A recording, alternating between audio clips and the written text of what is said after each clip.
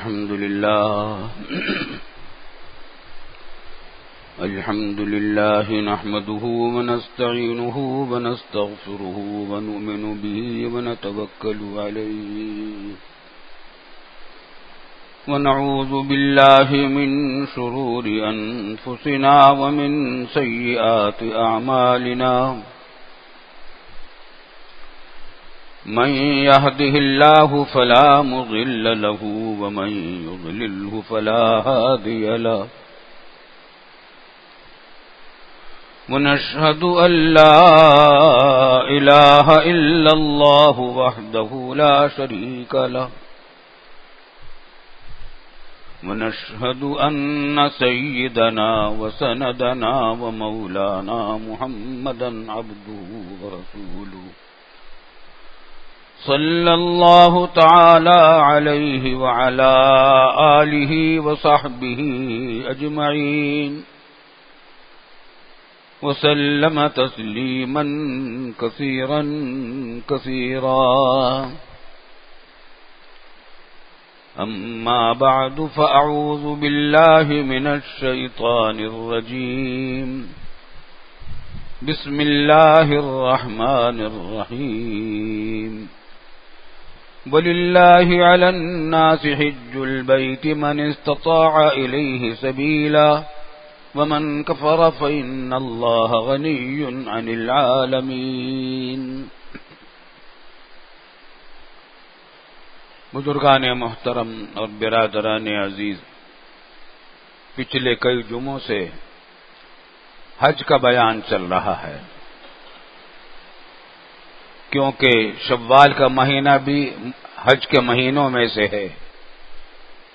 قرآن کریم میں ذکر آیا الحج اشہر معلومات، حج کے 3 متعین مہینے ہیں.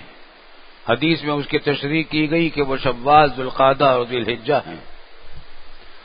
تو یہ حج کے 3 مہینوں میں سے پہلا مہینہ ہے. یہ وہ مہینہ ہے جس کے اندر حاجی روانہ ہوتے ہیں بیت اللہ کی طرف، حج بیت اللہ کے لیے.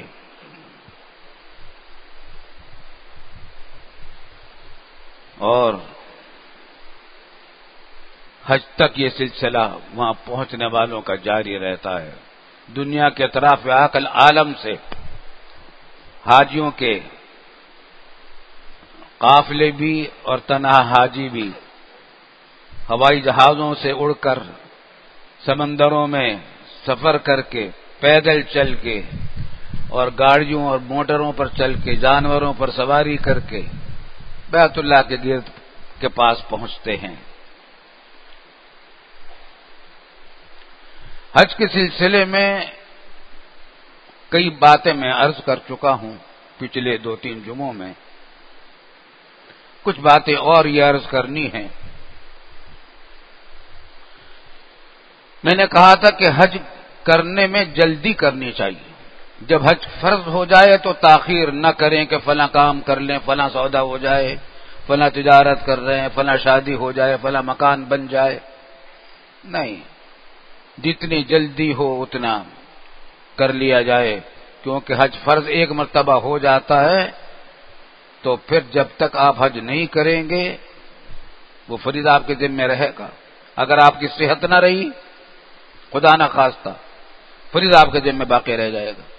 آپ کے پاس اتنے پیسے نہ رہے جس سے آپ حج کر سکیں تو فریضہ آپ کے ذمہ باقی رہ جائے گا. اس بات جب اللہ تعالیٰ نے قدرت دی ہے اور فرض کر دیا تو اس کو مؤخر نہ کریں، جتنی جلدی ممکن ہو حج فرض کو ادا کیا جائے. حج تمام عبادتوں میں سب سے زیادہ مشکل عبادت ہے، مشقت والی عبادت ہے. لمبا سفر کرنا پڑتا ہے، بہت خرچ بھی بہت، جسمانی محنت بھی بہت، پھر وہاں پہنچنے کے بعد بھی مسلسل عاشقانہ انداز کے چکر ہیں. بیت اللہ کے گرد بھی، صفا اور مروہ کے درمیان بھی، پھر مینا سے عرفات، عرفات سے مزدلفہ، مزدلفے سے پھر مینا سے پھر مکہ. 35 لاکھ انسانوں کا قافلہ، 40 لاکھ انسانوں کا قافلہ چند دنوں کے اندر اندر یہ اتنی تیزی سے حرکت کرتا ہے، وہاں مشقت ہے، مگر بہت لذیذ مشقت ہے، بہت لذیذ مشقت ہے۔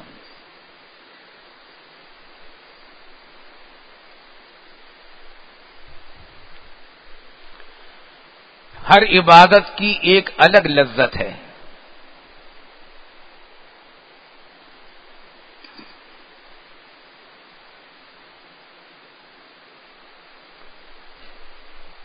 اور الگ اس کے اثرات ہیں، نتائج ہیں۔ نماز کی الگ کیفیت ہے اور اس کے نتائج ہیں، انسان کے اندر تقوی پیدا ہوتا ہے، عاجزی پیدا ہوتی ہے، وغیرہ وغیرہ، وقت کی پابندی پیدا ہوتی ہے، بہت سارے فوائد ہیں۔ روزے کا فائدہ قرآن نے بتلایا کہ اس سے تقوی پیدا ہوتا ہے، اللہ کا خوف، خاص طور سے باقی عبادتوں سے بھی پیدا ہوتا ہے لیکن روزے سے سب سے زیادہ۔ تفصیل میں رمضان میں بتا چکا ہوں کیوں۔ زکوٰۃ کا الگ فائدہ ہے، اس سے غریبوں کو، غریب بھائیوں کو مدد ملتی ہے، کمزور طبقات کو سہارا ملتا ہے۔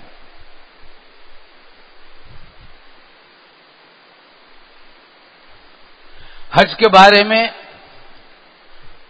نماز کا فائدہ قرآن نے بتا دیا، ان الصلاۃ تنہی عن الفحشاء والمنکر، نماز انسان کو بے حیائی کے کاموں سے اور ناجائز کاموں سے روکتی ہے۔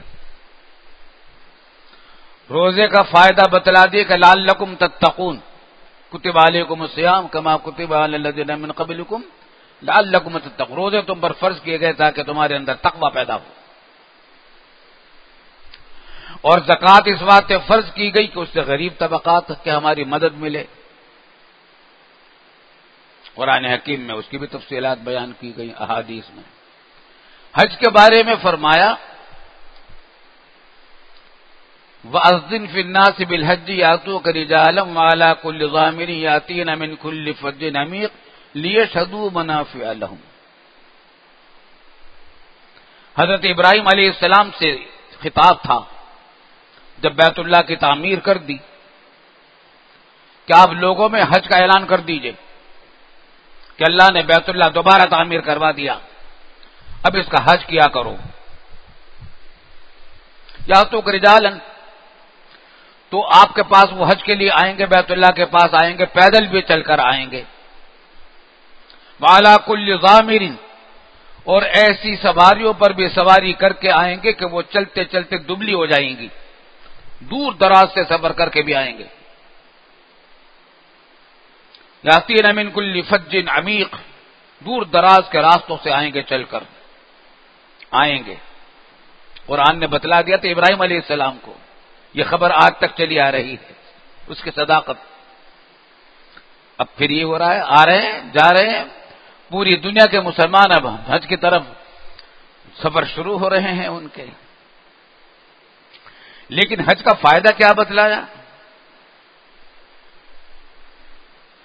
لیشہدوا منافع لہم، آپ اعلان کر دیجئے حج کا، لوگ آئیں گے، دور دور سے آئیں گے، طرح طرح کی سواریوں پر آئیں گے، مشقتیں جھیل جھیل کر آئیں گے۔ کیوں آئیں گے؟ کیا فائدہ ہوگا؟ لیشہدوا منافع لہم، تاکہ وہ مشاہدہ کر لیں اپنے منافع کا، اپنے فوائد کا۔ یہ نہیں بتایا وہ کیا فوائد ہیں، وہ منافع کیا ہیں۔ کیا کہا؟ حج کو آپ اعلان کر دیجئے کہ وہ آئیں حج کو، تاکہ وہ اپنے منافع اور فوائد کا خود مشاہدہ کر لیں۔ ہم نہیں بتاتے ان کو کیا ملے گا، یہاں کیا فائدہ ملے گا، خود آ کر مشاہدہ کر لیں کہ یہاں کیا ملتا ہے۔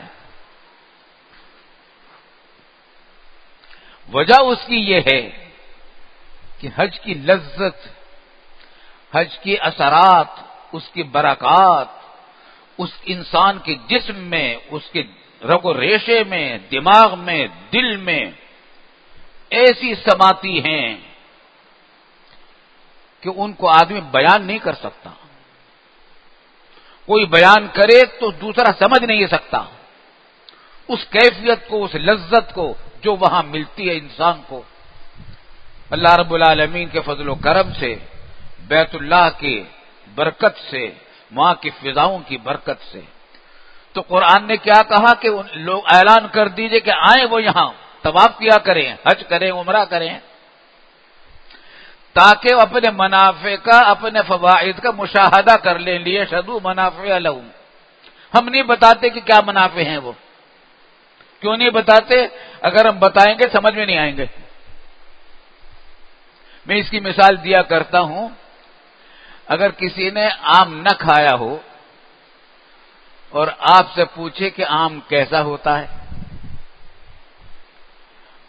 میں کہوں گا کہ بھائی اتنا بڑا ایک پھل ہوتا ہے، درخت پر آتا ہے۔ میں کہا اچھا بھائی سیب ہوگا؟ میں کہتا ہوں کہ نہیں سیب نہیں، بلکہ کچھ لمبوترا بھی ہوتا، گول نہیں ہوتا۔ انہوں نے کہا اچھا بھائی کھیرا ہوگا؟ اچھا بھائی پھر کیا ہوگا؟ بھائی کچھ کھٹا ہوتا ہے، کچھ میٹھا ہوتا ہے، اچھا بھائی امرود ہوگا؟ آپ آم کی حقیقت بتلا نہیں سکتے، پھر کہیں اس میں چھلکا ہوتا، بھائی چھلکا تو کیلے پر بھی ہوتا ہے، سب اس میں گٹھلی ہوتی ہے، وہ املی کے اندر بھی ہوتی ہے۔ تو آپ لاکھ تعریف کریں اور تصویر بھی دکھا دیں آم کی، پھر بھی وہ آم کو سمجھے گا نہیں آم کیسا ہوتا ہے۔ سیدھا سادی بات یہ ہے کہ اس کو آم کھلا دو، چکھا دو، پتہ چل جائے گا کہ آم کیسا ہوتا ہے۔ چکھے بغیر مزہ نہیں آئے گا، پتہ ہی نہیں چلے گا۔ حج بیت اللہ اور بیت اللہ کی حاضری کے بارے میں بھی قرآن نے یہی انداز اختیار کیا کہ تمہیں اگر بتایا جائے گا تم یہاں سے اندازہ کر ہی نہیں سکتے، وہاں جاؤ گے تو پتہ چلے گا کہ کیا مل رہا ہے، کیا لذت مل رہی ہے، کیا حلاوت مل رہی ہے، کیا کیفیت نورانی برکات مل رہی ہیں، جسم میں، آنکھوں میں، دماغ میں، دل میں سرایت کر جاتی ہیں۔ لیکن شرط یہ ہے کہ حج کے طریقے پر کیا جائے، عمرہ عمرے کے طریقے پر کیا جائے، حلال پیسے سے کیا جائے، گناہ سے بچتے ہوئے کیا جائے، تو پھر یہ ثمرات ملتے ہیں۔ اگر خدا نخواستہ کوئی حج کو جائے حرام پیسے کی کمائی سے جائے، ثوابی سے محروم رہ جائے گا۔ حج کو جائے اور وہاں شریعت کے احکام کی خلاف ورزی کرے، عمرے کے احکام کی خلاف ورزی کرے، احرام کی پابندیوں کے خلاف کرے، الٹا گناہگار ہو جائے گا۔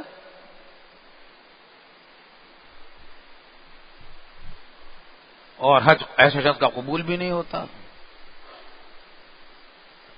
لیکن اگر کوئی شخص اس طریقے سے حج کرے گا جیسا اس کا طریقہ ہے، کہ حدیث میں آتا ہے، خطبے میں پڑھی جائے گی آج بھی وہ حدیث، کہ جس شخص نے کوئی بے حیائی کا کام نہ کیا اور کوئی نافرمانی اللہ کی نہ کی، وہ حج کر کے ایسا واپس آتا ہے جیسے کہ وہ آج ہی ماں کے پیٹ سے پیدا ہوا ہے، گناہوں سے پاک۔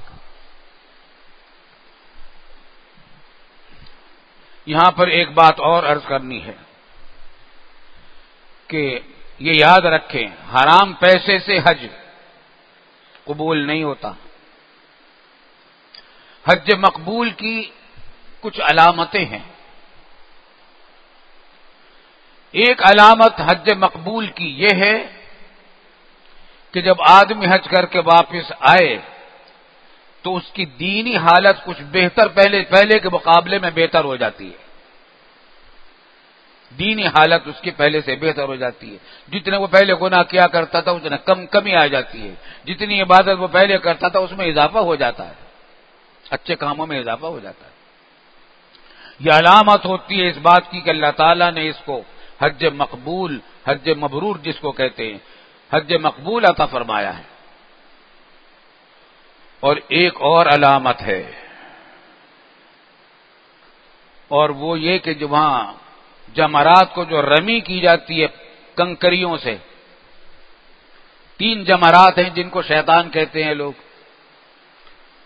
جمرات ہیں، تینوں وہ مقامات ہیں جہاں ابراہیم علیہ السلام کو شیطان نے دھوکہ دینے کی کوشش کی تھی۔ تو آج تک وہاں نشان بنا دیا گیا ہے، پلر سے بنا دیے گئے ہیں، اور ان پر سارے حاجی 7 کنکریاں روزانہ مارتے ہیں۔ جمرہ عقبہ میں پہلے دن ہی مارتے ہیں صرف۔ عوام اس کو کہتے شیطان، حالانکہ وہ شیطان نہیں ہے، وہ تو شیطان کی جگہ ہے۔ میں نے ایک مصری کو دیکھا وہاں حج میں، دیکھا کہ جوتا لے کر اس کو مار رہا ہے، شیطان جوتا مار رہا ہے۔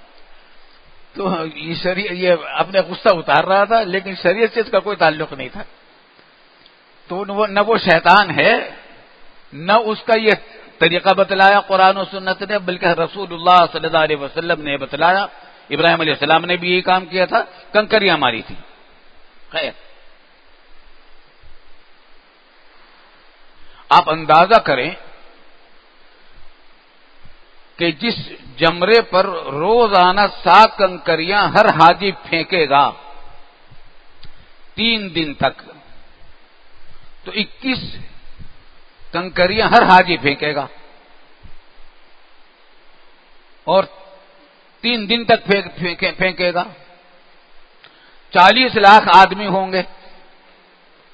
جب وہ کنکریاں پھینکی جائیں گی تو وہاں تو ڈھیر ہو جائے گا، ٹیلا سا بن جائے گا۔ لیکن احادیث میں آتا ہے کہ جس شخص کی حج قبول ہوتا ہے، اس کی کنکریاں فرشتے اٹھا کر لے جاتے، فرشتے اٹھا کر لے جاتے۔ جب ہم نے سب سے پہلا حج کیا تھا، آج سے بہت پہلے، سن 64 عیسوی میں، تو اس زمانے میں کنکریاں جو پڑی ہوئی نظر آتی تھی، تھوڑی نظر آتی تھی۔ اکثر کنکریاں فرشتے لے جا چکے ہوتے تھے، اکثروں کی حج قبول ہوتے تھے، اللہ پناہ میں رکھے۔ چنانچہ ان کی طرف سے، حکومت کی طرف سے، ان کنکریوں کو وہاں سے ہٹانے کا کوئی انتظام نہیں تھا، ضرورت ہی نہیں تھی، کیونکہ جن کا حج قبول ہوتا تھا ان کنکریاں فرشتے اٹھا کر لے جاتے تھے، وہاں باقی نہیں رہتی تھی۔ جو باقی رہتی تھی وہ تھوڑی ہوتی تھی، وہ ان کی ہوتی تھی جن کا حج قبول نہیں ہوا، اللہ پناہ میں رکھے۔ چنانچہ حکومت کی طرف سے ان کو ہٹانے کا کوئی انتظام نہیں، لیکن اب اللہ پناہ میں رکھے، اللہ تعالیٰ پناہ میں رکھے، اب وہاں اتنا ڈھیر ہوتا ہے ان کنکریوں کا کہ وہاں کی حکومت کو وہاں سے ہٹانے کا انتظام کرنا پڑتا ہے۔ یہ خوفناک بات ہے نہیں ہے؟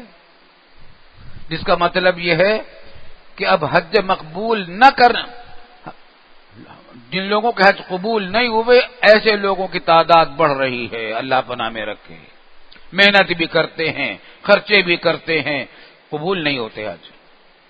اور اللہ تعالیٰ کو کوئی ضد نہیں ہے کہ کسی جس کے چاہ قبول نہ کیا، جس کا چاہ قبول کر لیا۔ اس نے قاعدے مقرر کیے ہیں، جو یوں کرے گا قبول ہوگی، جو یوں کرے گا نہیں قبول ہوگی۔ اس واسطے ضرورت تھی اس بات کی کہ جو حج کو جائیں، مسئلے مسائل سمجھ کر جائیں۔ حج کی کتابیں چھپی ہوئی ہیں، اردو میں بھی چھپی ہوئی ہیں، آسان زبان میں چھپی ہوئی ہیں، چھوٹی بھی ہیں، بڑی بھی ہیں۔ ان کتابوں کو پہلے سے لے کر رکھیں، ان کا پہلے سے مطالعہ کریں، سمجھیں۔ کوئی بات سمجھ میں نہ آئے تو کسی عالم دین سے پوچھیں۔ بہت سے لوگ کتاب تو رکھ لیتے ہیں اور سوچتے ہیں کہ سفر میں پڑھ لیں گے۔ سفر میں بالکل موقع نہیں ملتا کتاب کے مطالعے کا، اور اگر کبھی آپ نے مطالعہ کرنے کی کوشش کی تو سمجھ میں بھی نہیں آئے گا جلدی کے اندر بہت سارے مسائل۔ ابھی سے پوچھ کر جائیے، سمجھ کر جائیے،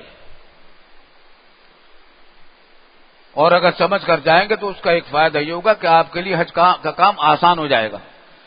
ورنہ ہوتا یوں ہے کہ میں ہم دیکھتے ہیں کہ بعض لوگ بالکل افضل کام کی وجہ سے، فرض نہیں ہوتا وہ کام، واجب نہیں ہوتا، سنت موقدہ بھی نہیں ہے، لیکن کر لیں تو ثواب ہے، نہ کریں تو کوئی ثواب، کوئی نہ گناہ نہ ثواب۔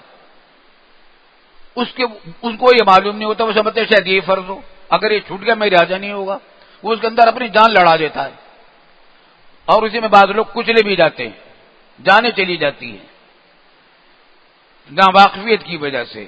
اس واسطے میری درخواست ہے ان تمام اپنے بھائیوں سے جو حج کو جانے والے ہیں کہ جانے سے پہلے مسائل حج کا اچھی طریقے سے مطالعہ کریں، سمجھیں، اور کسی عالم دین سے سمجھیں۔ الحمدللہ اب ایک بات یہ ہونے لگی ہے کے بعد حج گروپ جو لے کر جاتے ہیں حاجیوں کو، وہ اپنے ہاں انہوں نے کچھ تربیت کے انتظامات بھی کیے ہیں، اور عالمگیر مسجد میں وہاں الحمدللہ حاجیوں کو جمع کیا جاتا ہے جانے سے پہلے، اور ان کو سمجھایا جاتا ہے، سکھایا جاتا ہے چیزوں کو. اور قائد اعظم کے مزار کے قریب مسجد جو ہے ختم نبوت کا وہاں مرکز بھی ہے، وہاں پر بھی سکھایا جاتا تھا، ممکن ہے اب بھی سکھایا جاتا ہو. معلومات کر لی جائے، اللہ تعالیٰ آسان کرے، قبول فرمائے. اور حج قبول نہ ہونے کی وجہ کیا ہوتی ہے؟ ایک وجہ تو یہی ہے کہ آدمی مال حرام سے حج کرے. دوسری وجہ یہ ہوتی ہے کہ گناہ کرے، شریعت کے قواعد کی پابندی نہ کرے. بات لمبی ہو جائے گی اور شروع کر دیتا ہوں، مکمل ہوگی انشاءاللہ اگلے جمعہ کو. سعودی حکومت نے پابندی لگا رکھی ہے اپنے باشندوں پر بھی کہ جنہوں نے حج فرض ادا کر لیا ہے وہ 5 سال سے پہلے کوئی نفلی حج نہ کریں. اس کے بعد جو حج فرض ادا کر چکے اس کے بعد 5 سال تک حج نہ کریں، حج نفلی نہ کریں، کیونکہ رش بہت ہوتا ہے. حج فرض ادا کرنے والوں کو بہت مشقت پیش آ جاتی ہے. حکومت سعودی عرب نے پابندی لگا رکھی ہے، اور حکومت پاکستان سے بھی کہا گیا ہے، دوسری حکومتوں سے بھی کہا گیا ہے کہ آپ اس کا لحاظ رکھیں. لیکن مجھے مدینہ طیبہ کے بعد لوگوں نے بتلایا کہ ہمارے بعض پاکستانی جو مدینے میں رہتے ہیں وہاں سے وہ کیا کرتے ہیں، اچھا ڈرائیوروں کو گاڑی لے جانے کی اجازت ہے، مکہ معظمہ ظاہر ہے، اور لیکن مکہ معظمہ میں داخل ہونے سے پہلے احرام فرض ہے، واجب ہے، اس کے بغیر احرام کے بغیر داخل ہونا حرام ہے، ناجائز ہے. تو وہ کیا کرتے ہیں، احرام اندر سے احرام کی چادر اوڑی، اس کے اوپر سے جبہ پہن لیا. جبہ پہننا حرام ہے، سلے ہوئے کپڑے پہننا حرام ہے حالت احرام میں. پولیس والوں کو دھوکہ دینے کے لیے کہ ہم حج کو نہیں جا رہے بلکہ ہم ڈرائیور نے گاڑی چلا رہے ہیں، اس طریقے سے وہ حرام کر کے مکہ معظمہ میں پہنچتے ہیں. بتائیے ایسے لوگوں کا حج قبول ہوگا؟ اچھا اس قسم کی کارروائی ہمارے پاکستانی ہر جگہ ماہر ہیں. ہر جگہ جس ملک میں جائیے کوئی بدماشی کی بات اگر ہوگی، حرام خوری کی، حرام ناجائز کی، اس میں کوئی نہ کوئی پاکستانی ضروری ہوگا. عام طور سے شاذ و نادر کوئی جگہ ایسی ہوگی جب کوئی پاکستانی کوئی نہ ہو. یہ حرکتیں عام طور سے پاکستانی کرتے، جھوٹ بولتے ہیں، فارموں پہ لکھتے ہیں کہ ہم نے حج اتنے 5 سال سے نہیں کیا، لیکن کیا ہوا ہوتا ہے، جھوٹ بول بول کر حج کو جاتے ہیں، قانون کی خلاف ورزی کر کے جاتے ہیں، حکومت کو دھوکہ دے کر جاتے ہیں، اور احرام کی پابندی کے خلاف کر کے جاتے ہیں. اللہ پناہ میں رکھے. ظاہر ہے کہ ایسی بات ایسا حج تو قبول نہیں ہوگا. اسی طریقے سے اگر کسی نے جھوٹ تو نہیں بولا، حرام باقی اور کوئی کام نہیں کیا غلط، لیکن حرام کمائی سے، حرام پیسے سے حج کیا ہے تو اس کا ثواب نہیں ملتا. اگرچہ حج فرض ادا ہو جائے لیکن ثواب نہیں ملتا، اس کا حج قبول نہیں ہوتا اس کا. اللہ تعالیٰ ان تمام چیزوں سے بچتے ہوئے ہمیں حج کی توفیق عطا فرمائے اور وہاں کی بار بار حاضری کی توفیق عطا فرمائے. وآخر دعوانا ان الحمدللہ رب العالمین. اور بھائی ایک بات یہ ہے کہ دعا کریں، پاکستان جن حالات میں گرفتار ہے، اسلام نے بیت اللہ شریف کو تو اتحاد کا مرکز بنایا تھا. منفعت ایک ہے اس قوم کی، نقصان بھی ایک ہی سب کا نبی، دین بھی ایمان بھی ایک، حرم پاک بھی اللہ بھی قرآن بھی ایک، کیا بڑی بات تھی ہوتے جو مسلمان بھی ایک. ہم سب ایک توحید کے قائل ہیں. بیت اللہ ہمارا ایک ہے، قبلہ ہمارا ایک ہے، خدا ہمارا ایک ہے، قرآن ہمارا ایک ہے، رسول اکرم صلی اللہ علیہ وسلم جس کے ہم امتی ہیں وہ ایک ہے، قرآن ایک ہے، لیکن ہم ایک نہیں ہیں. ذرا ذرا سی باتوں پر جھگڑ رہے ہیں. اسلام آباد میں کیا ناٹک کھیلا جا رہا ہے. کیا تماشا کھیلا جا رہا ہے جمہوریت کے نام پر، انسانی حقوق کے نام پر کیسے لوگوں کو مصیبت میں ڈالا ہوا ہے. بازار بند پڑے ہیں، پورے ملک کا پہیا جام ہے معیشت کا، نقصان پہ نقصان ہوتا جا رہا ہے اور سمجھا جا رہا ہے کہ یہ ہم کوئی بڑا نیک کام کر رہے ہیں. اللہ تعالیٰ ان کو توفیق عطا فرمائے. ہماری حکمرانوں کی بہت غلطیاں ہیں، لیکن ان غلطیوں کو روکنے کا، ان غلطیوں کو علاج کرنے کا یہ طریقہ تو نہیں ہے کہ ان سے بھی زیادہ غلطیاں کرنے لگو، ان سے بھی بڑھ کر مسلمانوں کو مصیبت میں ڈالنے لگو. جو طریقے ہیں ان طریقوں کو اختیار کریں. اللہ تعالی ہمیں ہمارے حکمرانوں کو بھی ہدایت کرے، ہمارے سیاستدانوں کو بھی ہدایت کرے. وآخر دعوانا الحمد للہ رب العالمین.